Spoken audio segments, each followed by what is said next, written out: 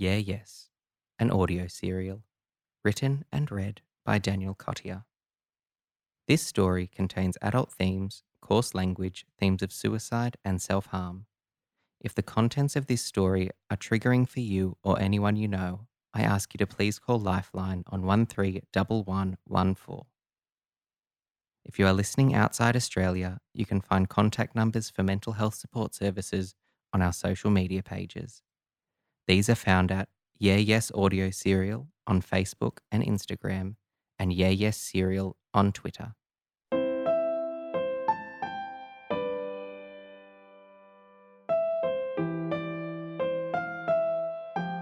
Chapter 19, Friday, 15th of September, 2017. I just felt stupid.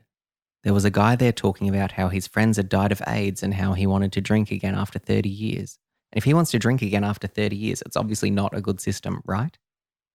Kelly tilts her head to the side and looks out of the window to consider, playing with her lapis pendant. You don't know until you try. Another therapy cliche. I did try.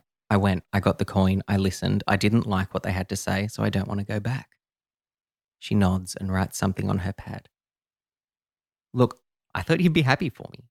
I've made 11 days. I went to the meeting. I put in some resumes. You're raising your voice. Don't crack it. We need her. I'm trying. You are. I recognize that making it to double digits is fantastic. I just think that if you gave it another go, you might find some wisdom in it. That program works for a lot of people, but I doubt any of them listened for the first few meetings. Well, sometimes you only need to try a thing once and you know it's not for you. You're right, but take drinking. It's an acquired taste. You don't like beer. You swear you'd never drink it because it smells, but you engage and learn to like it. I shake my head. I haven't drunk beer in years. Okay then, she eyeballs me. Cask wine. My chest goes cold. I look out the window at the new nest in the tree. The mother's built it higher this time. Further to fall. Tell me about your degree. Why aren't you pursuing a career in graphic design? If Mum knew I was coming to therapy and it took Kelly 4 sessions to ask that question, she'd be outraged. I don't have an updated portfolio and I don't want to send out old work. You said before you have lots of time sitting in your car. Why don't you do a new draft of something? I don't feel particularly creative tucked up in a sleeping bag at night. Plus, it gives my mother something to be disappointed in. Kelly flicks her fringe out of her eyes. I don't follow. I smirk. People have always told me I don't reach my full potential. If I reached my full potential, I'd prove everyone right, and then what would Mum have to be disappointed about? Who are the people that have told you that? Everyone. Mark, Mum, Dad, Granddad, uni lecturers, high school teachers, one-night stands. My school reports. I was bored at home last Christmas and I read them all. Until year 7, every report was great. After that, they always said that I wasn't working to my full potential. Almost universally, not working to his full potential. I got into graphic design at uni and Mum tells me my marks are good enough to do something other than glorified doodling. It's not working to my full potential. I could be something more. Lecturers always told me that my work was good, but I wasn't working to my full potential. Mark always told me being a waiter wasn't working to my full potential. People don't seem to realise that this is it. I'm working at capacity. I drink from the thin plastic cup and my mouth is arid. My hands are shaking. Water is not the drink that I want. Kelly nods and writes yet another stupid thing on her stupid piece of paper. What happened in year 7? I guess my potential died in the arse. You told me you knew you were gay and the bullying started in year 8. Is that correct? Yeah? Yes. She shoots back at me. Don't roll your eyes at her. Yes. The S comes out extra sibilant. Can you see where I'm going with this? The anger blazes in my chest. Not more of this bullshit. What? Being gay made me stupid? No, you're not stupid. You were clearly not stupid. People could see potential in you.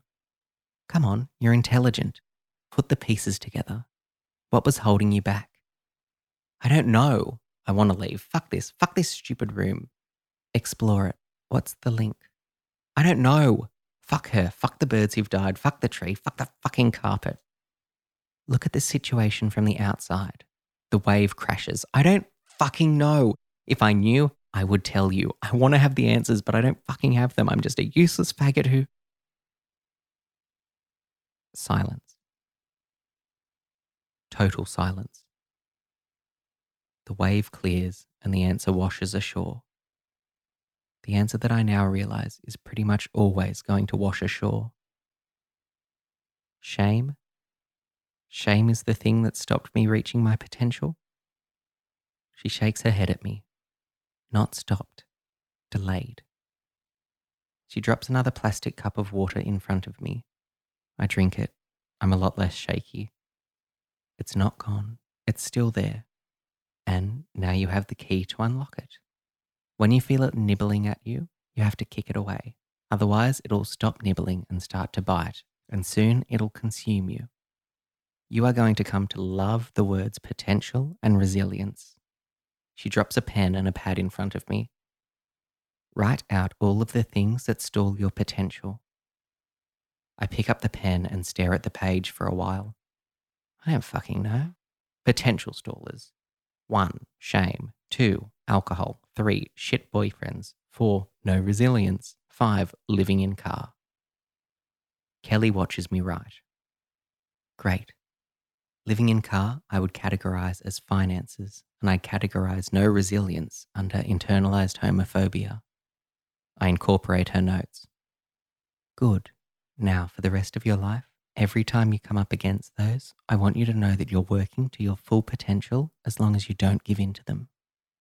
I reread. Potential stallers. 1. Shame. 2. Alcohol. 3. Shit boyfriends. 4. Internalized homophobia. 5. Finances. It's a formidable list. Only 5 things, but an awful lot.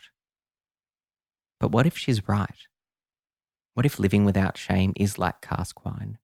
Gross at the start, but eventually, all you want. Yeah Yes is written, read, produced and directed by Daniel Cottier. Music, editing and sound engineering is by Nathan Barraclough. If you have any queries or concerns, you can contact us at yeahyesaudioserial@gmail.com. Tune in Thursday for the continuing adventures of Banjo Mitchell. Thanks for listening.